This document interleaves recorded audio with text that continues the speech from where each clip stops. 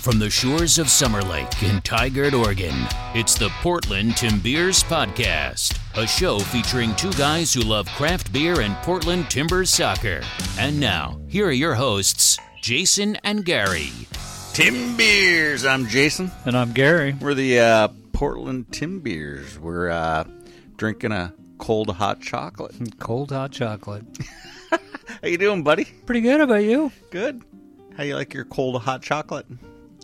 It literally tastes just like cold hot chocolate. Beer number one, kids. Matchless cold chocolate. And it's a crazy imperial stout by Matchless Brewing. So. It's what's crazy. It's imperial stout. It doesn't even taste that strong. Yeah, the descriptors. It's the most wonderful time for beer. Huh? Christmas beer. Yeah, there you go. Huh. Nice. Voyager yeast, Pale Munich C80, chocolate and dark chocolate, and Sabro hops. I love how Matchless puts like all the ingredients on here. I do too. Yeah. I dig it. What's impressive is they don't have any adjuncts in there to get that chocolate taste. No adjuncts. It's all natural. Keep your junk out of it. No dipping your junk in my beer. Keep it out of there. Well, all right, kids. Part 2 of the Art Larrance series. That's what's on the docket today. Part 1, we learned about kind of the early days of Art Larrance. The lead-up history. The lead-up, not the lead-up batter. No. Because we learned he was a baseball guy. That's true. Yeah, big baseball guy. Yeah. So, and I think we're going to pick up right at the Oregon Brewers Festival. So yeah. The funny thing about this is right about this break, there's a dude that walks up that's listening to our interview. Yeah. And totally just like, are you Art Larrance? Oh my gosh, you're my hero. I think I went to high school with you. Went to school with him. Yeah. So half hour, I think we're sitting there listening to these two go back and forth. Yeah. And essentially, Art's the hero of many. Not just you and I, but many. Yeah. Yeah. So, all right. What else we got? So we got beer news. I got a lot of beer news, dude. Really? A lot of beer news. And slight twist to Kickstarter my heart. So, really? Yeah. You want to buy a brewery? Depends. We're going to look at some of the breweries for sale right now. Really? Yeah. Breweries for sale. So, yeah. So you want to invest? We're going to invest in a brewery. So, and it doesn't take that much to buy in. Huh. Yeah. Very interesting. The towns are small and I don't mind kind of that. remote. I don't mind that either. All right. Well, there you go. So we got 4 beers on the docket here. Again, number 1 here, the Cold Chocolate Imperial Stout by Matchless. So, Yummy. should be fantastic night for beer because we got 4 very different beers. Very different. All very dark. All are above 10%. Nice. No, I'm kidding. What a way to start. All right, let's jump into our Oregon Beer Legacy Series, Part 2 with Art Larrance. All right, we're back. So OBF, it's foundation of OBF. Yeah, I am. My brother is 5 years younger than me, went to Hillsborough. Yeah. A couple guys in his class started a company we now call Papa Aldo's. I know Papa Aldo's. It was called Papa Murphy's. Now it's called Papa Aldo's. Now it's called Papa Murphy's. Right. And they had an idea of doing a blues festival at Waterfront Park in 1987. And they came in to talk to Fred and I about doing the beer at this blues festival they were doing at Waterfront Park. We'd like to. We'll go do our beer. And so we go down to one day of that. We go down to sell beer. We end up cleaning out the brewery. We thought we'd sell 16 to 20 kegs. We sold everything we had. 70-some kegs. $3 a glass. They'd turn the taps on and I'd turn them on. I would fill up 10 kegs of beer at the brewery in my pickup, drive down, get 2 more empties, run back, get those filled, back and forth. So when Papa Aldo's got the permit in 87. They also got it for 88 because that's the way the city would do it. Now for us events, there's a rolling calendar, out 3 years along. They said, the crowd that was there at Papa Aldo's Jazz Festival is not really our crowd. We want more family. So they gave the event, we paid $500 for their license for 1988. And I said, and Portland Brewing wrote the check. I said, and I went to Whitmer, McMinimum, and Bridgeport. And McMinimum said, well, yeah, we'll come to the festival. You and Whitmer and Bridgeport and Portland, you guys go plan it out. That's okay. So that's how we got started. So the heads of beer then in 1988 throw the very first OBF, official OBF, right? And was it just your guys' beers, or did you invite others to come in? We invited, I think we have 17 different breweries. Okay. With 2 different beers each. Okay. We've got a list of them. There's a couple, I think Anderson Valley was there. Oh, were they really? The one out of Idaho, maybe Coeur d'Alene. Huh. Bert Grant, was he around still at that point? Was he? Yeah. Because that's close. That's right about the time frame. frame. There weren't that many choices. Yeah, there weren't. So OBF happens, right? What were early tickets like? Did a lot of people show? I mean, when we're saying a lot, it's not like it is now. But what did that look like crowd-wise? We got overwhelmed. Darn beer drinkers. Everything worked out great. One of my friends, I rented the tents. He's now a friend of mine, but I rented the tents from him. And there was a guy named Dusty Schmidt who ran the concessions out at the PIR racetrack. We were selling beer to Dusty and got to know Dusty. And I went to him and said, I'm glad you said so. I want to rent some tents. Who should I deal with? So I'll talk to Randy McCauley. He'll help you. So I talked to Randy, and okay, I'll rent them to you. You got to pay me on Saturday. Yeah, you come and I'll pay you. Unbeknownst to me, Randy and I are still good friends. We were just together a couple of weeks ago, and he told the story to Teddy, so Teddy could hear it the first time. Dusty Schmidt and other guys that ran events around the state, those guys, they're going to bend their pick down there. Who's just going to come to Waterfront Park to drink beer? There's no food. There's no music. They're just putting up some tents and giving some mugs, and people are going to go drink beer. They're going to bend their pick. Just blowing their mind. And Dusty Schmidt tells Randy, he says, if Art doesn't pay you, I'll pay you. I know Art, we'll get our money somehow, but I'll guarantee it. And I don't know this. Right. I didn't know that for years, till years and years later. Randy comes down to get his money on Saturday. We're running out of beer. I'm out getting beer. Randy comes down and goes, where's Art? Oh, he's gone. Randy goes, oh no, the guy ran out on me. No. He said, we're running out of beer. Just stick around. He'll be right back. He's going to find more beer. So was it tokens in those early days? Tickets? What was it? Just those little tickets. Those little tickets, yeah. It's interesting because we're going to go full circle back to that with the Brewfest, right? The Hills Brewfest. But so how many years of OBF did you have uninterrupted before 33. COVID? 33 years of Brewfest. COVID hits, and you're forced to make a decision at that point. That was the first cancellation, right, you've ever had? Yeah. So what was that thought process? Because it was late before you guys actually canceled.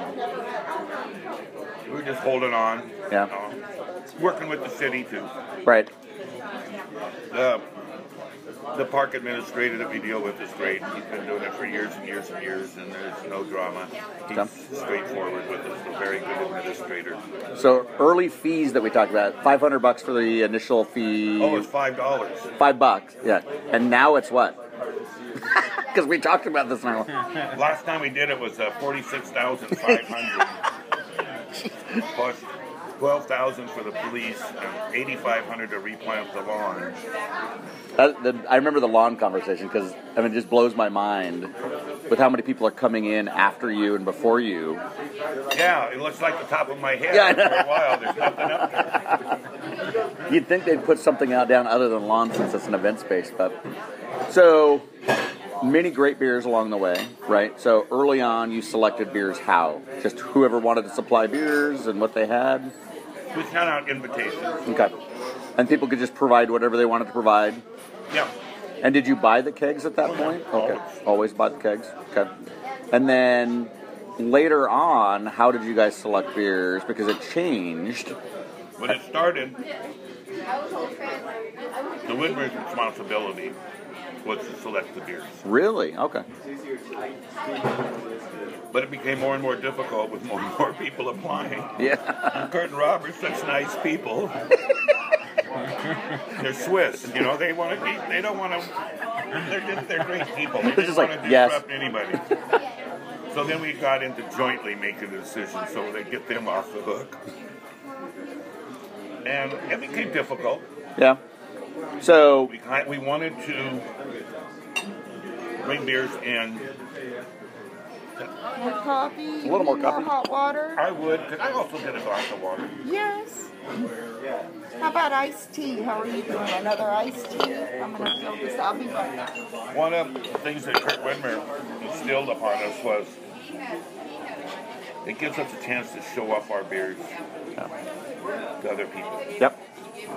We'll bring other beers in to show people from our market what other people are doing. And maybe tourists come in and we get to see ours because we wanted to try to use it as a tool to put Portland on the map. So, but there's a group that doesn't come down. There's a large group, and I would say predominant. I'm sure you know the numbers. That comes down and wants to do that. They want to try as many beers as possible, different stuff. There's another group, the Portland State, Oregon State, the younger kid group that comes in, and they're doing it for a different reason, right? And so that's where we start to see Hell or High Water, Watermelon, and some of the stuff the younger crowd's drinking and interested in. But how has beer selection changed over time, or has it not? Is that still the premise that you're looking for stuff people are interested in? Yeah, what's new, people? What's new? We still drink what's new. I'm sure you go into a bar and I don't know that tap handle. Yeah. Let me try that one. Well, we talked about this at the Brewers Breakfast, the last Brewers Breakfast that you had, that because numbers were going down slightly, right? And how do we engage people? And I said, I can go into any tap house, right? And we talked about the parking lot here, the one in the Thriftway here.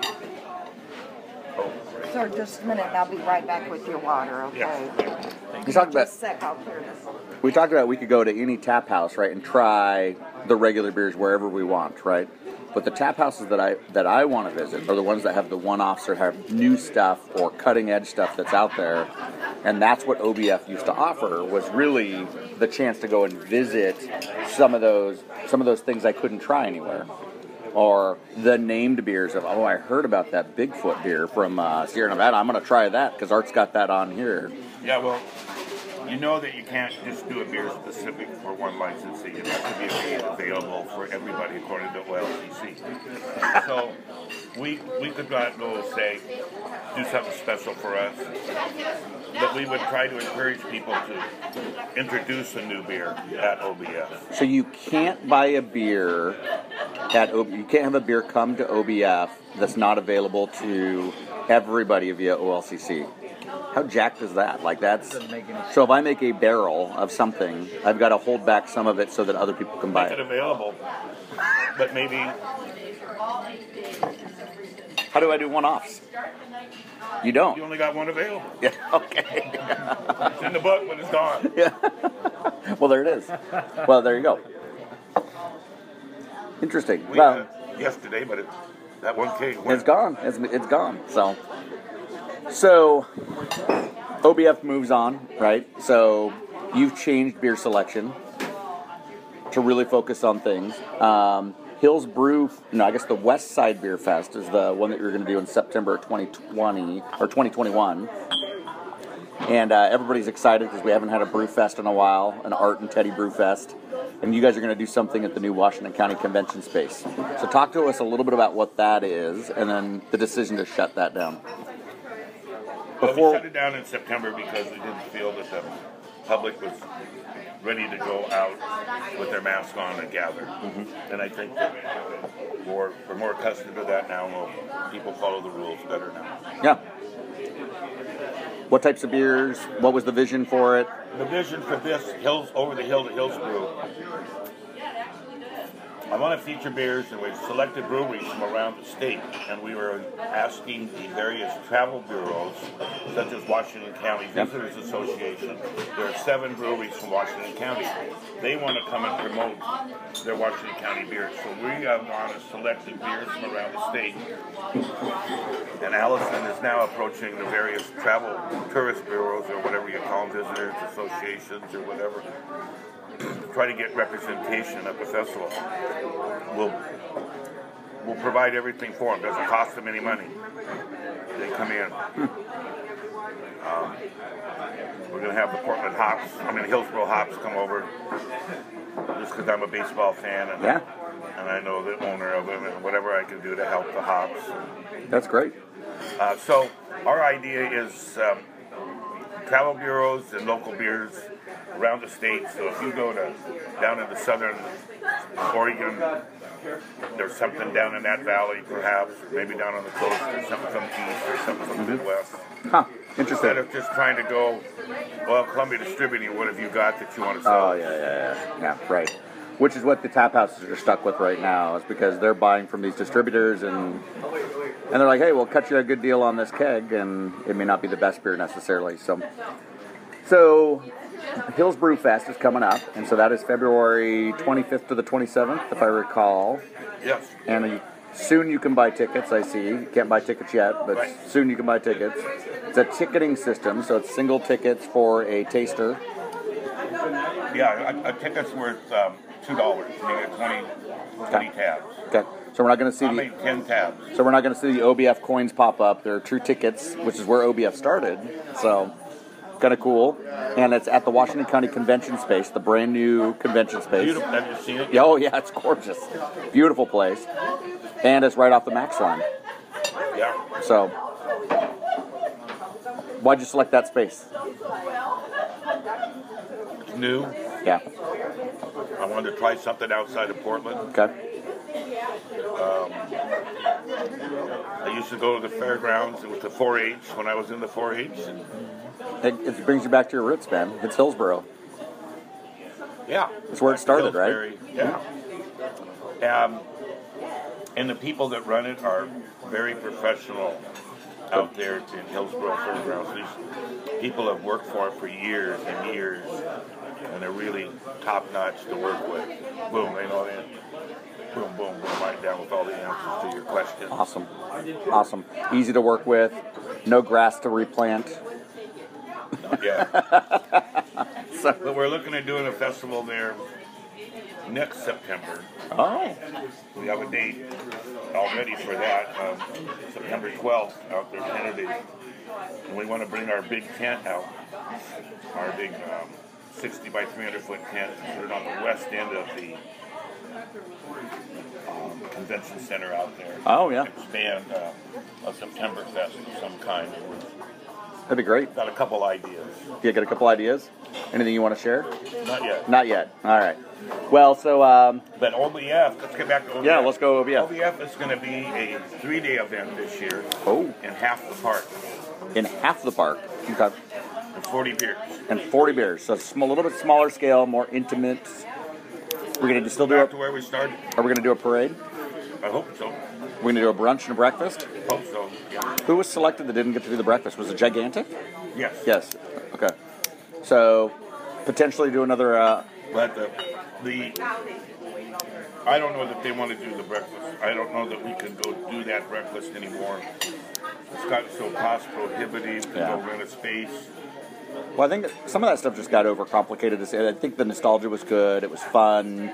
I think the last breakfast we went to was the year before it up at the Ecliptic, which was fun to see John and him show stuff off. But you go to high school with him? You know, he's a lower grad. Is he really? I did not know that. He's an Eagle Scout, too. I had no idea at all. So yeah, he's got that new place that opened up, the old base camp space I just read about, with the Moon Bar, I think is what they're calling it. So it's got some sort of lunar theme. Yeah, I don't get out and about that much.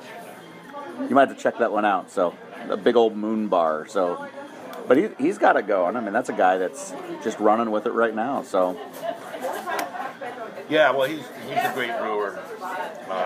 He's always had good products. So this is a good segue. So I talked about you being on my Mount Rushmore Brewing. Who else deserves to be up there?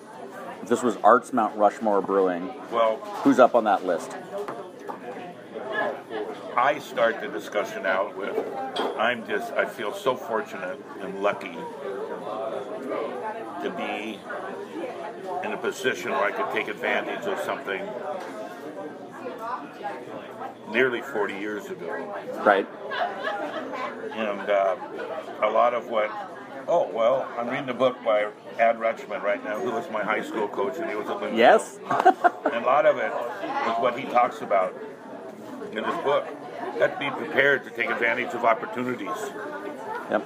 You have to train yourself. You have to discipline yourself. You have to look at sports as this trains you for your future life, right? Business and other things. It trains you to think, because this guy's a teacher, a coach, but he's a teacher. So he teaches you more than a football play. He teaches you things to take home after the rest of your life. And so part of it was me being prepared to take advantage of an opportunity when that came along a long time ago. I feel fortunate that I was there, but you got to take advantage of the opportunity as well. Yeah. And I just want to leave the brewing world with some input on it and some thoughts that a lot of us put in through the years. Just not me. So who's on that list? People. Who's on that list? 5. Pick 5 names. That are Oregon guys? Oregon guys. I'd take the McMinimums and the Whitmers and Fred and Ponzi's and the Full Sail people and the Deschutes people. Those are the early ones, the ones that I'm most familiar with. But what has transpired is a lot of the early brewers, there wasn't a lot of information. Mm-hmm. And what the brewers have done is share. And that's one of the first things that I learned about the brewing industry. 1988, Portland Brewing went over to Germany on a trip. Mm-hmm. And we were in a small town in southern Germany because a friend was trying to sell hop twine, and they use metal wire. And we were in a town called Tettnang, Tettnang, the Tettnang hops in that region. And there's a small brewery in that town, Cronin Brewery. And we went and knocked on the door of the restaurant about 10 o'clock in the morning. A friend of ours was with us and spoke German. These guys are from Portland, Oregon. They got a little brewery. They'd like to come in. Come on in. Open the door. Fritz Toscher. He's been to Portland since that time. I've been over there to see him since that time. Wow.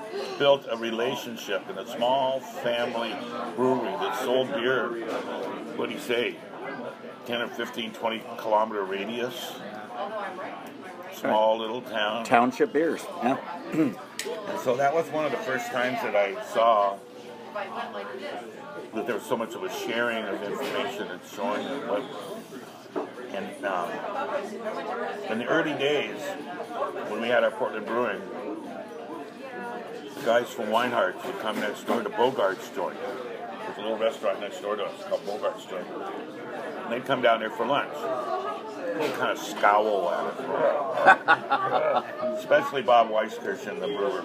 He'd kind of growl at us. He later came around and was an advocate for us. Wow. But so were their brewers. Their brewers were always advocates. They'd come down. I still remember the day the guy worked the swing shift. He had his boots on. He was down having some food late in the afternoon, and somebody was doing a CIP, a cleaning process, on it was a kettle. From their kettles. And the hose had flopped out onto the floor. And he saw it. He opened the door, came and shoved it back in, and that kind of thing. He could have just stumped his nose at it. But those guys, they were on the working floor. They were all behind us. The other executive guys thought, what do they know about? brewing here. We're big boys. Right. Well, where are they at now, right? I mean, that's totally changed. Who would have anticipated Henry Einhardt's would be gone, completely off the map now? I mean, I don't think anybody. Yeah. And I'm going to approach one question that I get asked many times. Let's do it. That we haven't hit. Why Portland? Oh, I would never have asked that. But tell me why Portland. This is going to be a collection of various people's opinions other than mine. Absolutely. And they won't be in a bright 1, 2, 3, 4 order, but there will be a choice of them. Good water.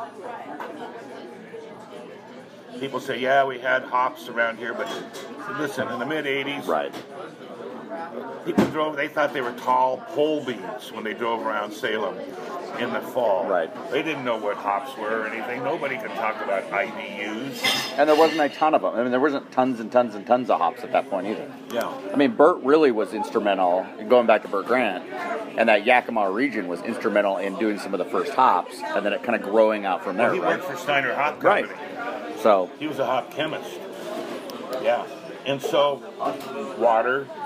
Yeah, the hops had something to do with it, but in the early days, people didn't know what an IBU was. Right. Now, Marcia, my friend, that's got too many IBUs in it for me.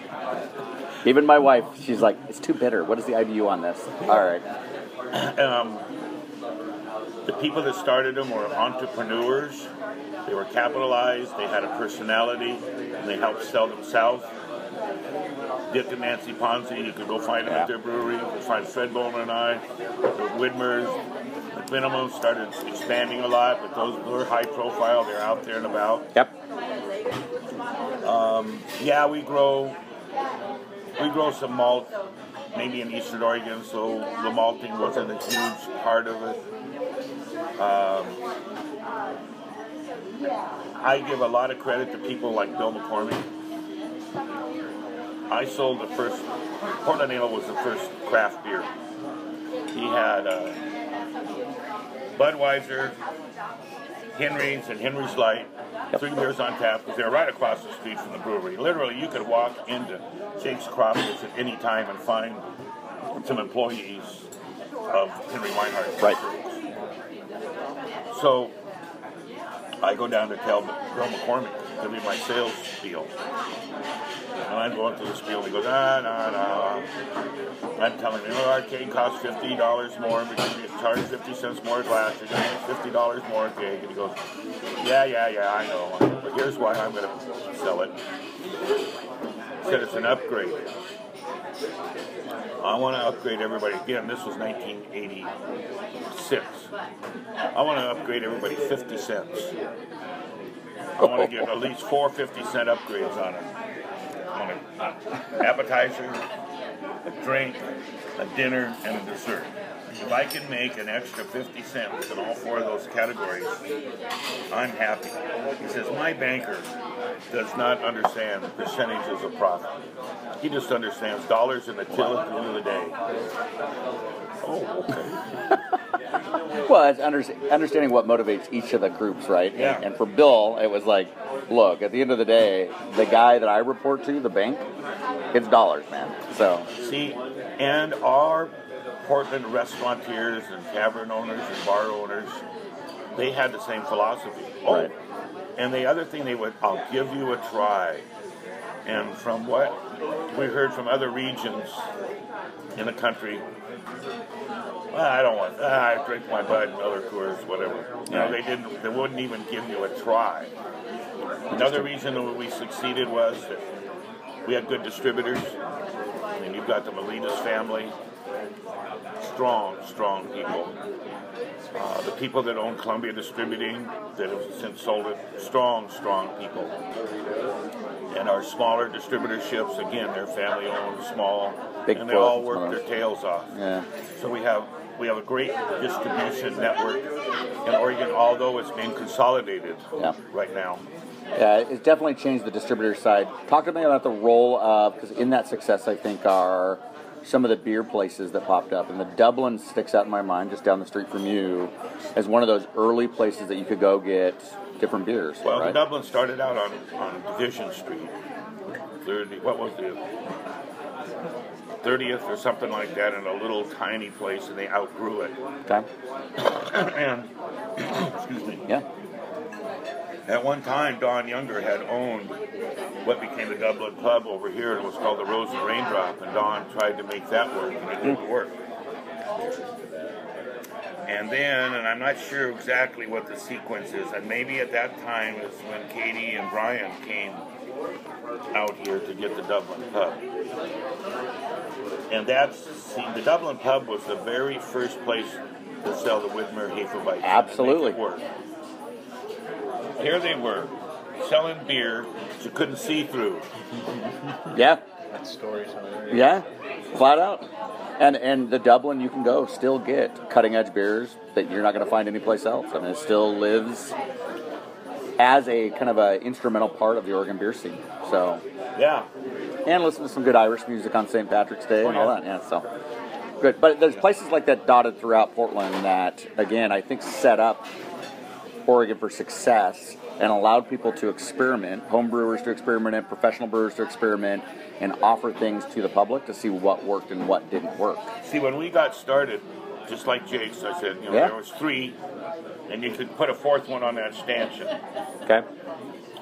And they were downstairs in this crummy little cellar cooler that they had at that time. Got drafted straight up. So they couldn't put many kegs in there to start with. So for people to expand, they had to expand their cooler space to really make it work. So all of a sudden you started seeing back walls with a cooler on the other side. Artificial walls and all that. Or, because a lot of stuff used to be up front and the keg was underneath, one keg at a time, and they had to haul it in and out. Pretty soon they started putting things in a series where you had 2, so you didn't have to change the kegs as often in the middle of the shift and everything. Then adding taps. So when we first got started, that's what you had to do. You weren't going to go bump hams off necessarily. Right. But when we first started selling beer, you'd go into little neighborhood taverns, and there'd be a sign up above about 3 feet by 2 feet, and you had these little clip letters that you would put into the lines. Mm-hmm. And they had Eastern beer and Western beer. Really? Yes. Eastern beer, Schlitz, Stroh's, Ham, Budweiser. Western beer. Lucky Lager. Rainier. Olympia. Weinhardt's. But there weren't any other small breweries in California at that time, I don't think. But was it Anchor or Sierra? Anchor and Steam were down there. Yeah. Anchor was, of course, but it wasn't up here that much. Was that Sierra Nevada or anything like that around at that point? Because he went... Yeah, I think... I don't know what his distribution was like at that point. I'm not sure when he got started. Have you been to see his plant in North Carolina? No. Is it? It's unbelievable. Yeah. They said he only spent $160 million on it. If he would have said he spent $300 million, I would have said, "Oh, I agree, I see it." Yeah, I don't know. It's unbelievable. All these copper gutters, and copper this, copper that. A lot of copper. It's up on a little hillside. Yeah. Got treated like royalty. I'm walking down the hallway, and here comes a guy who used to work for Widmer there. Art, come on, let me show you around. Does all that stuff make better beer, Art? Well, I've always liked this beer. I know, but does all that stuff, all that money, if it's him or anybody else, does that stuff make better beer? And this leads into my next quick piece is... Well, I'll tell you what. When I went through their brewery, and you go down underneath the kettles and everything, it's all state-of-the-art kind of stuff. It was all... He brought German people over to do it. Would you say beer's in a better place now, and people are making better beer now than they've made ever? Yeah. I've never thought of it that way, but... because everything's scientific now, right? And everything's controlled. And the other thing is that in the retail market, you used to go in and sell yourself to the store and everything. Well, now they've got all these keyed systems. They know exactly how much to sell. There's somebody miles away from here that looks at a piece of paper that says, we need to drop that one. We didn't get enough sales out of that one. It's a little different than, hey, Gary's bringing the beer in. I want to make sure that Gary has his beer in here. Yeah, I mean, I appreciate that. So How big is too big though with some of this? So, I look at some of these beers. Vlad is one of those beers, right? So there's a lot of care that goes into making these beers, right? Especially these barrel-aged beers. Alan's a victim of this, right? He wants to have big, bold, crazy beers, right? And he could easily have expanded when everybody else was expanding, but he chose to stay smaller. You guys did the same thing at Cascade. You chose to be the size that you're at, but you could buy big, huge canning lines and mass produce like anybody else. But you've chosen to control quality. How big is too big? Or is that a question each brewer has to ask themselves? It's how the market absorbs your product, where you think you can go, and looking into that crystal ball. I mean, if you're going like this, where is the point of no return, where you keep going, buying more equipment, going more in debt to make more?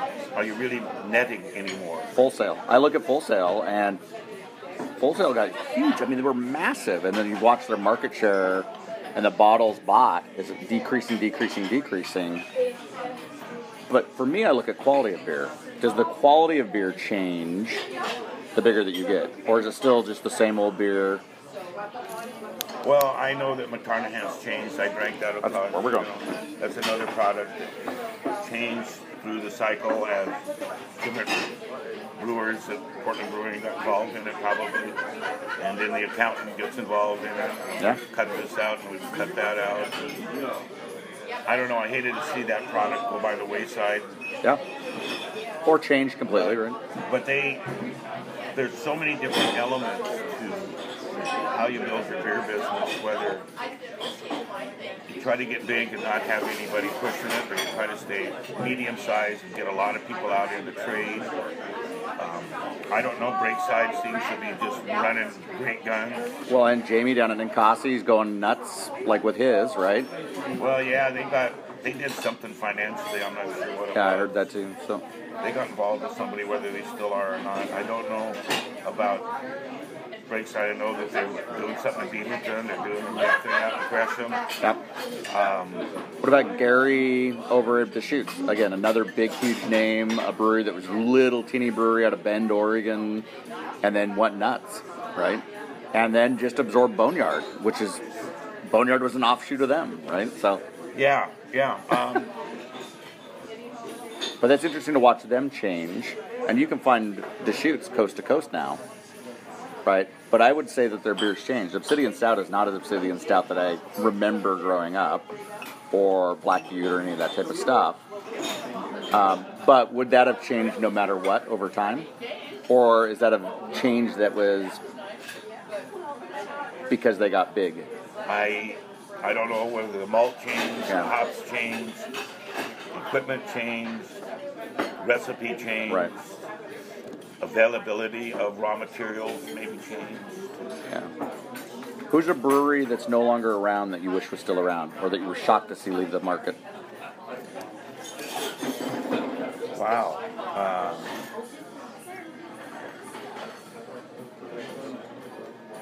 I would say Portland is my biggest shock. Yeah. I never dreamed in the wide world that it would take a turn. I agree. And it probably did for a number of reasons, and I'm enough divorced from it. I'm not sure what they were, but they lost the people part of it. Yeah. I know that. I don't know. I don't have no guilt myself. Yeah. I don't go to bed going, oh, how did I screw that up? I don't think it just things happen. You know that. You're old enough to know. Stuff happens. That's the perfect segue into my question too. Is when you look back over the history that you've had in the beer industry, is there anything that you would have changed knowing what you know now? That's a good question. I think that I was just talking to my son the other day about Cascade. Oh. When we were over and doing everything on 10th and Belmont. Yeah. Would we have been better off just to stay there? I don't know. It's a good question. What was the answer to that? I don't know. I might have stayed small. Keep it simple, stupid kind of thing. Because I had the lodge was just about paid off, and I had it paid off, and I'm buying that building over there. But just decided to roll those dice one more time and move out to Beaverton. You get stars in your eyes sometimes. Yeah. And maybe I wouldn't have done that and had that place sitting over there paid for, pecking out just a little bit of sour beer. But in the meantime, a lot of other people came on the market. Yeah. I'm keeping that building. I leased that to the company. Paid $1 million for the building 11 years ago. And about 160 something on it. And the guy gets 9.5% interest, so and it's got, I can't pay him off. It's got a clause in there. I can't Really? pay him off. Because I assumed a contract. Yeah. And that was in the contract. And I knew it. I'm not boo-hooing it. I knew it. Yeah. So, but what I'm really excited about now is the fellas that I sold the business to. I'm going to see if I hand you that. Thank you. Any more coffee or anything, guys? I think we're good. We're just going to chat for a few minutes, yeah? Yeah, you're fine. Just do I do one check or I'll take a check. separate? Yep. Okay. Have you been to the barrel house? I mean, the blending house and seen it over there? I haven't, no. I'm waiting for a tour. Maybe that's part 2 of our series here. Yeah. Okay. We can go over there and maybe we go meet the guys that bought the company. Yeah. Maybe we can show the transition. Rainy Mount, who was my first contact, was a regular customer at the lodge for years. I was talking to him one evening and saying, I want to go sell. What? Yeah. Oh. I'd like to put together a group. I said, that's great.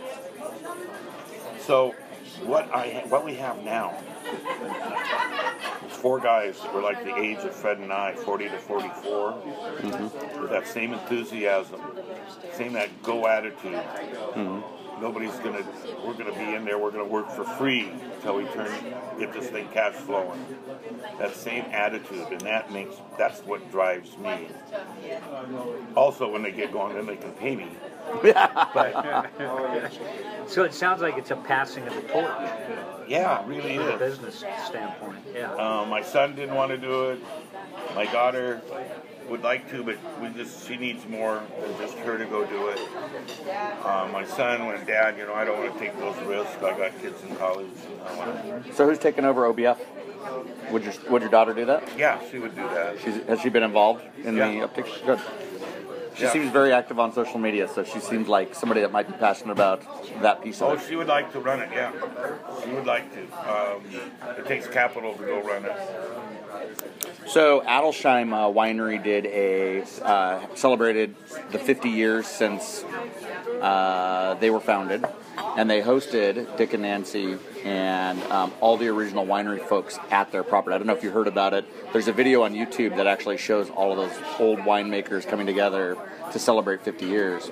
And the video series is interesting because, again, all of these people that were pioneers in the wine industry that pointed things that way in the 70s, all coming together and where they're at now and where their wineries are at now. And they're all in different places now. But has there been talk about pulling some of you guys, or maybe this happens, maybe it happens every Tuesday morning, you and Dick and Nancy and Kurt and Rob get together for coffee, and I don't know about it, but has there ever been a thought about pulling you guys all together?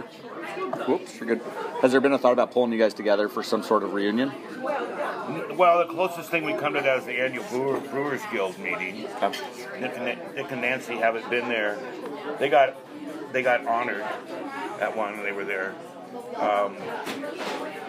Fred and Kurt and Rob and Minimums and Dick and Nancy, we've all been recognized by the Guild for our contribution, and that's all I need. So once a year you guys get together at the Guild dinner and all that? I haven't they haven't had one for a couple of years, but I used to go. Yeah, we would get together. Okay. But it's mostly, there's a lot of young brewers that I don't know. Right. Yeah, things have moved and changed, right? The fun thing that I get out of is just at the relationship and friendships that I've built up. And I have Trailblazer seats. I've had them since the second year. And I sit courtside. And that's my big entertainment. And every time at the end of the game, I go out, go to the bathroom downstairs. Invariably, Art. I run it every time. I run it. Last time, the time before, it was one of the brewers that works for Jack down at Astoria. And then I'm walking out, it's one of the guys from Elitist Beverage.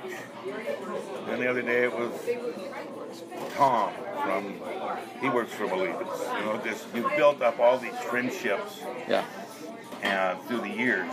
And one of my little sayings is, and I thought of it as I was sitting on a friend named Marcel on his boat in Amsterdam on the Amstel River. And he's one of the Dutch brewers that I brought over a number of years ago. We were there. Huh? And he's got this 1908 barge, 60 feet long, right downtown Amsterdam. Have you been to Amsterdam? Oh, yeah. It's right downtown on the Amstel. Yeah. Across from the Russian Heritage Museum. We were sitting down on his boat drinking beers. He's a brewer. And we just kind of said, beer brings friendship to each other. Absolutely it does. And so that's one of my little mottos that I try to do with beer and friendship. And I've trademarked the term beerism. Okay. Federally trademarked it. Yeah. I'm coming out with a line of shirts. Fantastic. Beerism shirts. And I've got like 25 slogans or little things that I've collected through the years. Some of which, one of them I'm going to use and give credit to Don Younger. Yeah. There's a sandwich in every glass. Oh, there is a sandwich. That's right. What is your library? So Art's got to have this pretty prestigious beer library look.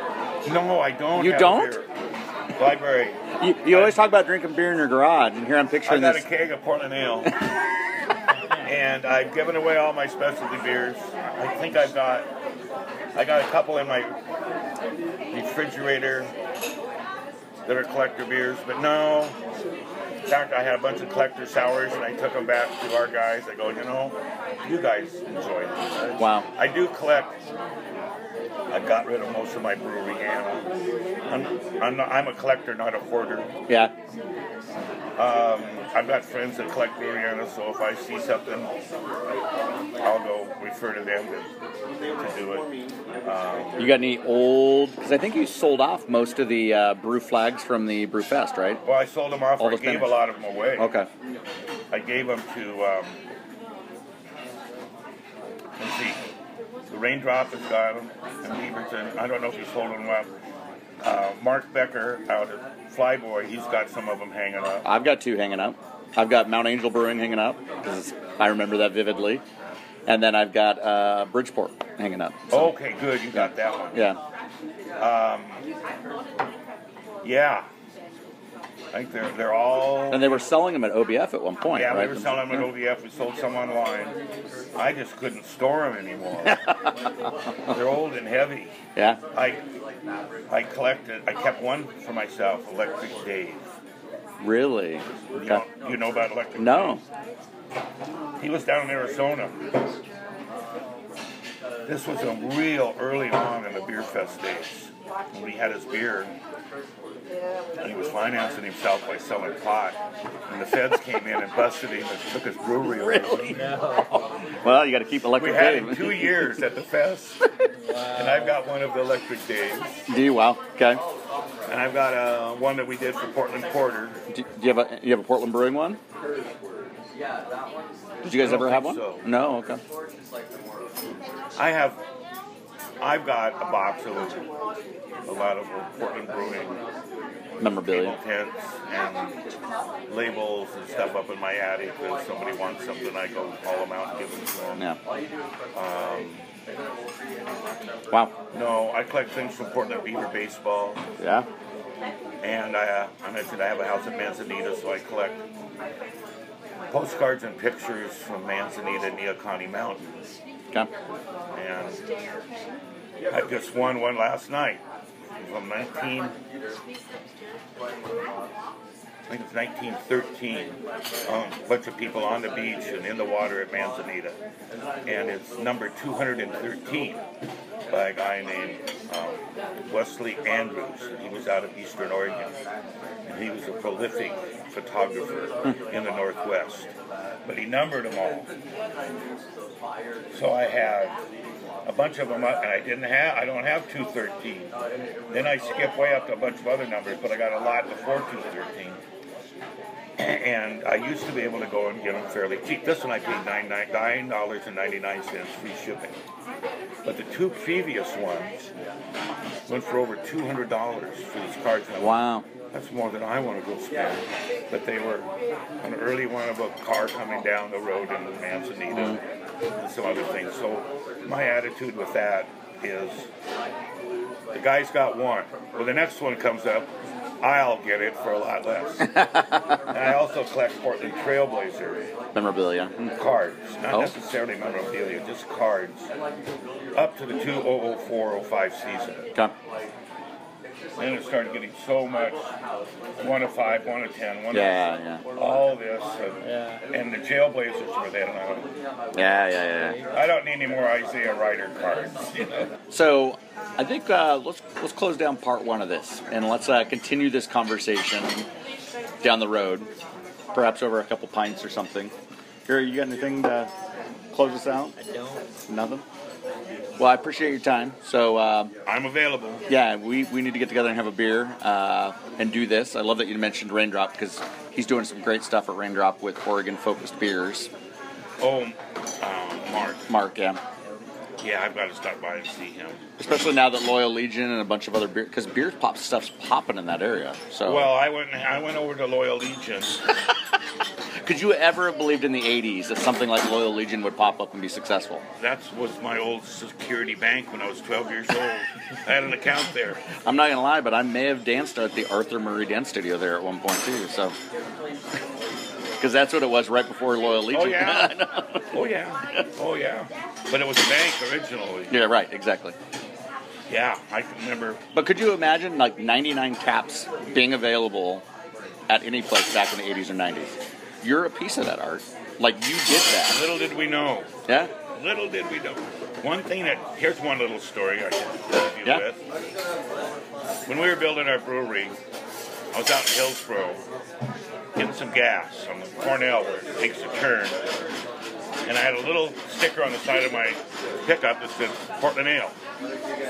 And there was I'd call him an older person, somebody my age.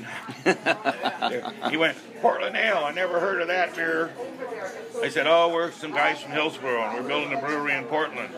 And the old boy goes, well, I'll tell you this. You make good beer, and people will come and drink it. I went, maybe it's that simple. That is an awesome way to close this out. Awesome story. Thanks, buddy. I appreciate it. Yeah. Yeah, absolutely. Let's do it more. For sure we will do this. All right. Art Larrance, part 2.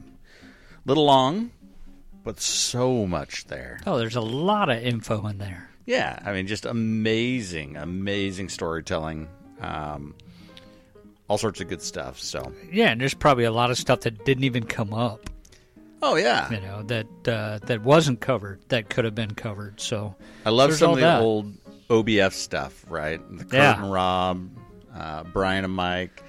Art. They're like, yeah, we're going to do this thing. We're going to pull our beers together. And everybody's like, dude, nobody's going to drink beer downtown. They did. And they did, man. So things become huge. Yeah. Well, on that note, some news was announced this week. So I guess we should jump into In the News.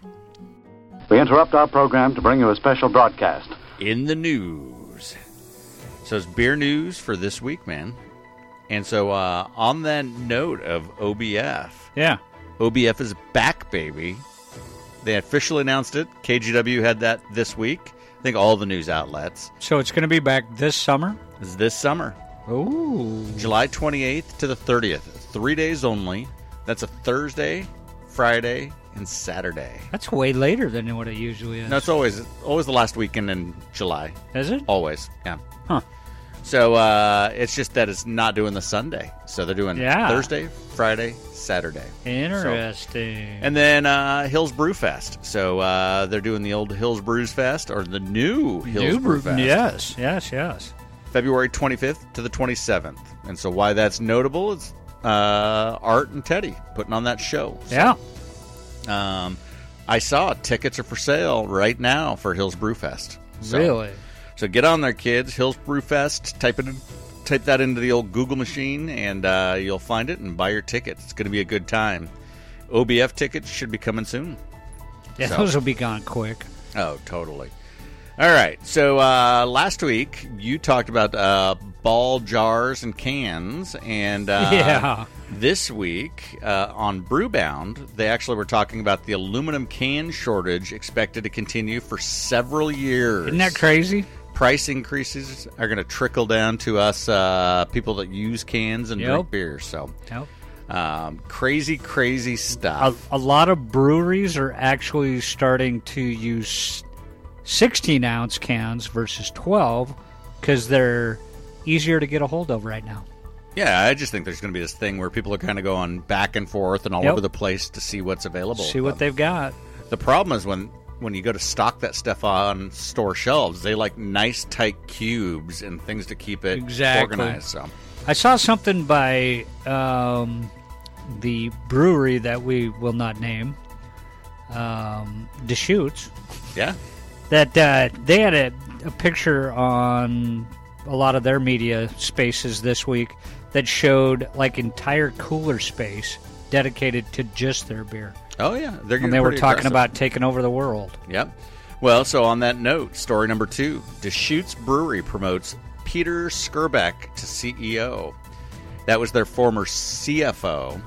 And that comes on the departure of Michael Ladonde, who was the CEO for 17 years. So Yeah, and isn't the new guy somehow associated with Boneyard?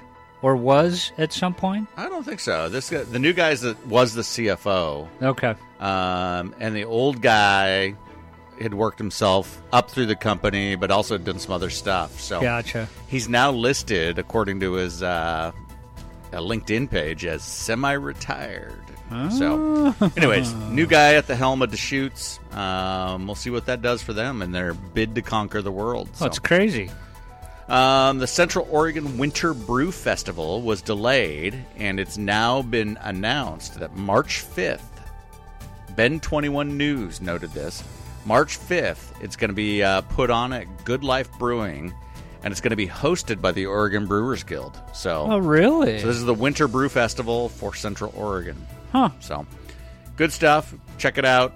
I'm not sure who's selling tickets, if it's the Guild or if it's Good Life, but I don't know. March 5th, Winter Beers. So, OBF, it's back. We talked about that bad boy, so that's kind of exciting. Again, visit those guys. Interesting. Rogue Beer, one of our beers tonight's from Rogue. Rogue and Revival Cycles of Austin. So these are the guys that take bicycles and fix them up and then donate them out or do cool things with them. Yeah. They did a collab, and they're doing a Knuckle Buster IPA. And so the cool thing about this is they're doing 6-pack cans of this thing, and in the 6-pack of cans, there's a golden coin, kind of like the golden ticket we talked about. Oh, with yeah, Budweiser. yeah. And you get all sorts of free stuff, essentially, from Knuckle Buster if you find one of these coins. So, but yeah, Rogue reaching out to Austin. So that's kind of an interesting little shtick. They're going outside of the Northwest and into the Texas market. Yeah, that's kind of cool. Yeah. And distilling challenges, craft beer with canned cocktails. So again, more of this canned crap. Oh, yeah. There's a shortage, so why not everybody else Yeah, jump into everybody this? pile on. So we know that seltzers really, really impacted the brew industry. Beer Correct. sales Yep. plummeted. Huge. All that stuff. So, but distilling is going straight after craft beer and saying, look, we want to dent in this market. So what they're doing is actually fairly brilliant. They're going to the states and getting the states to buy off on allowing them to can a lower percentage mixed drink. So let's say you like a screwdriver. Yep. Right? So you can now buy it in a can. Now you can buy it in a can, but it's not the 40% shot of booze that's in it. Exactly. Right? It's a 12 to 14% version. And it's funny you brought that up, because I had a buddy talk to me about that at work. He bought one of these canned, I'm going to call it a monstrosity. Yeah. And he said it's just not the same. Because of the lower ABV? Yeah. Because it just doesn't taste the same. It doesn't taste the same. I agree. And part of the novelty is going. I mean, I took that picture at McMenamin's of them making a Spanish coffee while I was in the bar. Right? Yeah. I mean, that's part of the romance of a cocktail. So Exactly. I don't want to drink it out of a can. Well, not only that, but do you really want to drink it at a lower ABV? No. It changes the taste. Look, if I'm drinking a screwdriver, I'm there for one thing, and that's to get loaded. Yep. Get lit.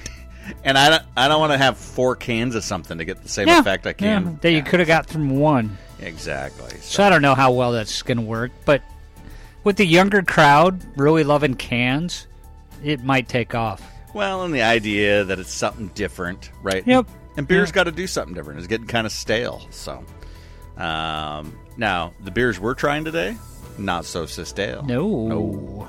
All over the board with flavors. Cold cocoa. So very good. All right, that's beer news for the week. All right, beer news. What are you drinking, dude? Beer number 2. I'm all over the board right now. I just tried 3. 2 is pretty good. 2 is the brown ale. Yeah, brown ale. Also by Matchless. It's the Warehouse in the Woods Brown Ale 2021. Sabra hops, American ale yeast, nutty, chocolate, and fall is how it's described. Fall. Pale, C40, C80, and chocolate. So I love how they put, like you said, I love how they put all the ingredients right there on the can. Yeah, I mean, it's no great. guessing or... No, you know exactly what they put into that beer. Yeah, that's a pretty cool thing there. And it's actually it's another really well-balanced beer. Yeah, it is. I dig it. Again, part of their fall series from Matchless. So 2 beers from Matchless, and then beer 3 is from Rogue. Okay. This is the Rogue's Santa's Private Reserve, the Kringle Crusher. And this is a ale with natural vanilla, aged on oak rum barrel chips. Woo. Well, yeah, and if you look at that, old Chris Kringle's off the top rope, crushing whoever it is down there. Can art is fantastic. It's some Satan in a leotard laying on the mat. And getting his ass whooped. Like Chris Kringle's coming off the top rope, Macho Man style. So, what do you think? You can definitely tell it's barrel aged. Yeah, Rogue doesn't mess around with their they barrel don't. age. So. They love to have that up front and center as far as the tasting notes go. Yeah, we did their... What the heck did we do? Oh, we did their Dead Guy on oak. Yeah, and it was all oak. All oak. Yeah, that's crazy. All right, time for...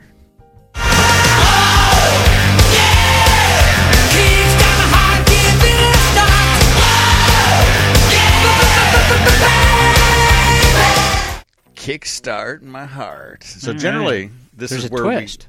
There is a twist. Generally, we review Kickstarter campaigns that focus on beer, and things are in short supply, man. Either Kickstarter's dying, or like I was talking to Will, there just hasn't been any like massive homebrew / brewing innovations. Yeah, in a couple I can of years. see that. It's just kind of flat. So I thought we'd do something a little bit different. So we've talked about some of the fundraisers that the Portland Timbers have been doing for like Dan Zusman and Timber Jim. This week, I thought we would look at breweries for sale. So, or ways to invest in breweries. Okay. So I know that May of 2020, McMenamin said, "Hey, come invest with us. We want you to invest." So if you go to invest.mcmenamins.com, Okay. At least according to their website, they're still looking for investors to help support McMenamins. So they're looking for cash infusions. They're looking for cash infusions. And Yep. so you not only get dividends, and they said they get about a 6% return. That's not a bad Not return. bad. But then they give you this card, and it's got like $500 in like giveaways and 30% off at eating at restaurant. I mean, all sorts of stuff. So All right.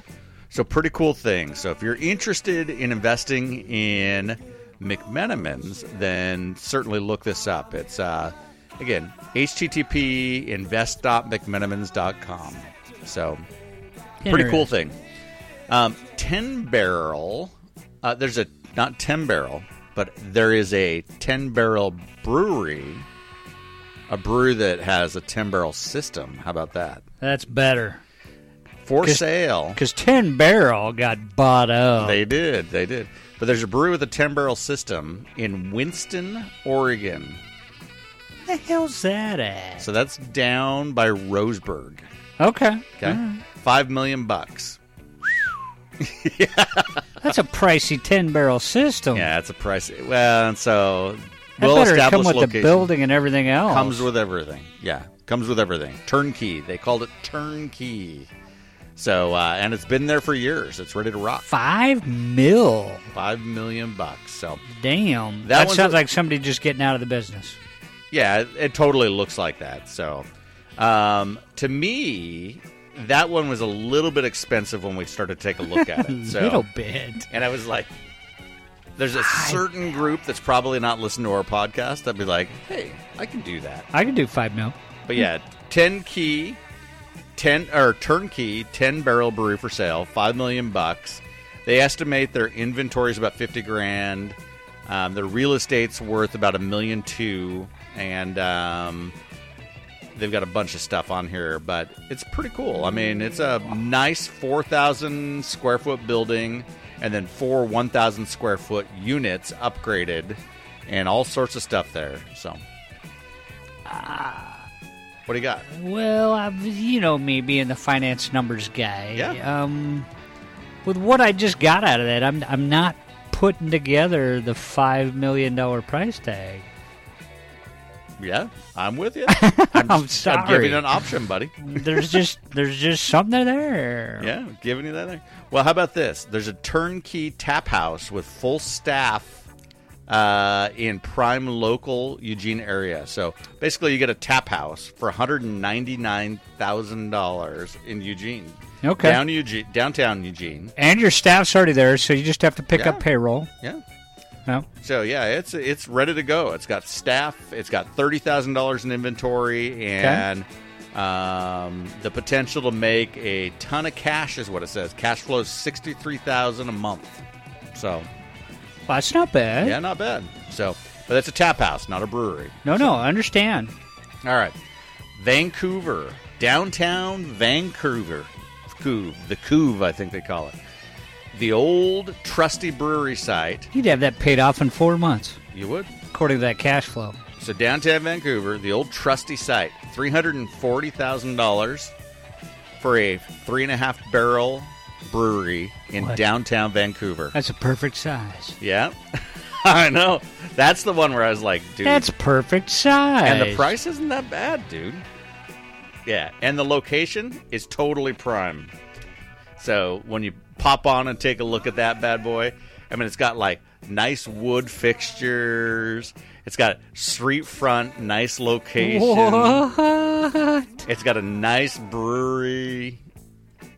And it's got nice, clean beer that you could be making. So, I wonder why they're getting out of business. I don't know. Maybe somebody died. So Maybe.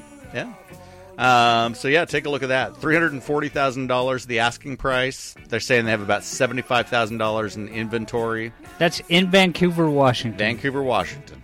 Right now, for sale. My interest has been piqued. This is why we're doing it. Now, really, really interesting one. And when I say interesting, That's like I almost want to go take a look at the old bank accounts and see what I can pull off. Well, Snipes Mountain Brewing in Sunnyside, Washington.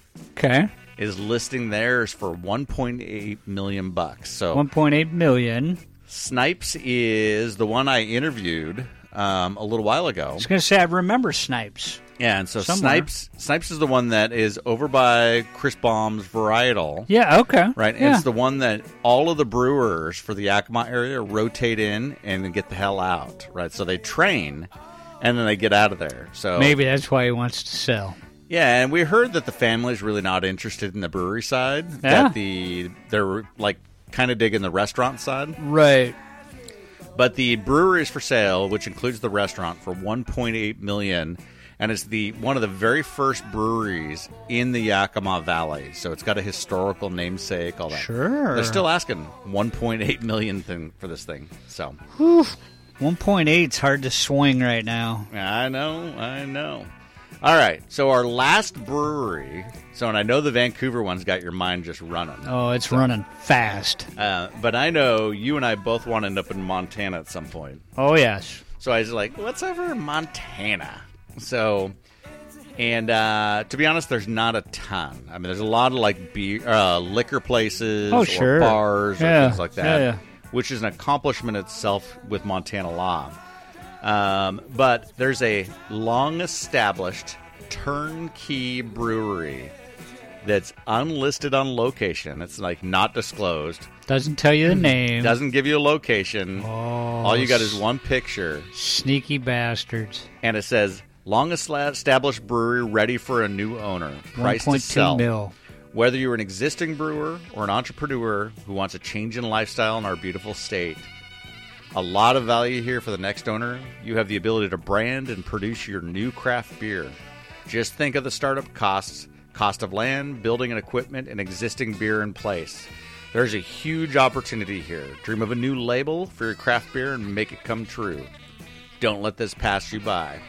So, 1.2 mil. Sold. And gross revenue is $685,951. And cash flow is predicted, and I think this is a year, is $205,428.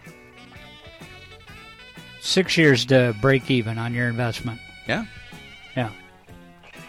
And shorter. That's just like if you were just keeping up with what they were doing. Well, right? Sure, yeah. That's if you met their projected expectation. Yeah, yeah. Not my projected. So it doesn't tell you how big of the brewery it is. It's doesn't so tell it doesn't you give where you barrel out. size, it doesn't give you any of that, huh? Nah, it doesn't give you anything. So it give you a phone number? Oh, yeah. I've got it. 1.2 milli. I'm very curious of the location. Yeah, I am too. So it's to me, it's one of two places. If it's a long-term or a long-time turnkey, it's either Missoula or it's Bozeman. Yeah. I don't see it being anything in between in Montana right now. Probably not. Yeah. And I'm guessing, looking at the brewery picture that's there, if that's theirs, I have an idea of the one it is. Might be Bozeman. It might be Missoula. I think it's Bozeman. You think? Yeah. Ah. Yeah, I think it's Bozeman. I think it's down by the airport. So, but again, we'll have to call and confirm on it. So, yeah, so there you go. Kickstarter investment, our investment following for this week. McMenamin's Beer Investing, if you want to own stock in McMenamin's, follow up on that. That's not a bad move if you live in Oregon. Winston, Oregon, there's a brewery for sale for $5 million. Eugene has a nice tap house for $199,000. There's a brewery in downtown Vancouver that's a prime location. That looks like a sweet deal. 3.5 barrel brewery, $340,000. Snipes Mountain in Sunnyside, selling for $1.8 million. And long-established turnkey unlisted Montana location, $1.2 million. You can get in, dude.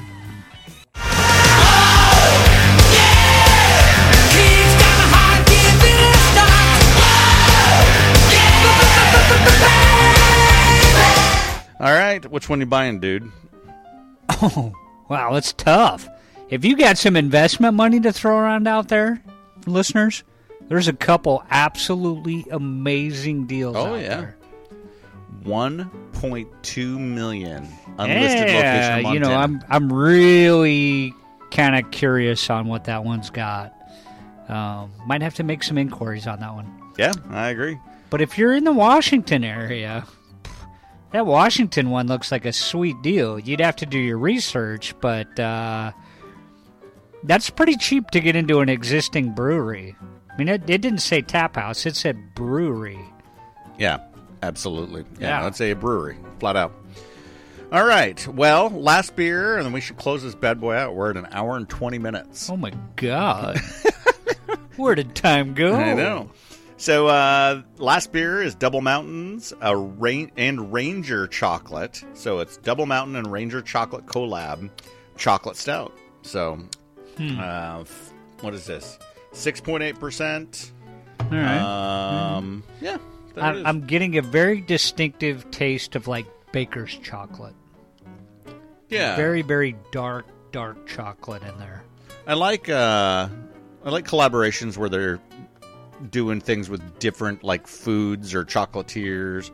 Vanguard did that one with Moonstruck chocolate, if you remember. Yep. So, and there's others, like there's Voodoo Donut ones and all sorts of stuff. So, yeah. But yeah, interesting. Malty chocolate. I like the creamy head on it. So of course you do. Yeah. Jason loves him some creamy head. Oh my Lord. Like, why you gotta be that way? Nothing? I got nothing because it's usually you being that way. No. I'm the good one here, sitting on this side of the mic. No. All right. Well, so 4 beers this evening. Matchless Cold Chocolate, Matchless Warehouse in the Woods, Brown Ale, 2021. The Kringle Crusher. From which Rogue. Is rummy and rum barrel chips. Yeah. It's kind of a crazy beer. Double Mountains Chocolate Stout, collab with Ranger Chocolate Company. And, 4 very different beers, my friend. Very different. All right. Well, hopefully the listeners enjoyed the interview series with Art Larrance. Yeah. So we're working the connections, trying to hook up with the McMenamin brothers. That would be wonderful. Also Kurt and Rob, but they're a bit hard to get. Aloof, maybe? I wouldn't say aloof. They're just hard to get a hold of. They're busy men. John Harris, we're calling you out. We're trading some emails with John. And then I've also reached out to Full Sail and Deschutes to see if we can hook up with Gary and Irene over at Full Sail. So, okay. And I thought those would be great legacy interviews. If we can absolutely. I mean, these are iconic breweries that have been around, not all since the beginning, but have had some major impact on the beer scenes in the whole Portland area. Yeah, and the Pacific Northwest, right? So it's all interconnected and all that. So, but yeah, look for those legacy interviews later this year. But again, huge thanks to Art Larrance. Huge thanks to Alan Sprintz. Made the first 2 fantastic. Yep. And again, I hope the listeners learned a lot and got a lot by listening to their voices, because I think hearing their stories from their lips is different than reading in a book. It very definitely. It definitely puts a different spin on hearing the story when you hear the actual person that experienced it tell that story. I agree, man.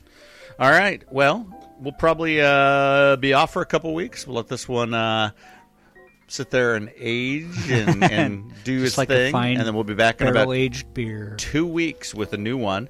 I'm thinking the Skookum guys might be a good one to that'd be a good one to do. So, all right, guys. With that, have a wonderful week, and again, huge thanks, Art. I guess from here we can say Timbeers. Timbeers. Thanks for listening to the Portland Timbeers Podcast. Be sure to visit the Portland Timbeers podcast on acast.com to join the conversation, access the show notes, and discover our fantastic bonus content. If you love the Timbeers podcast, we'd love for you to subscribe, rate, and give a review on iTunes. Until next time, Timbeers.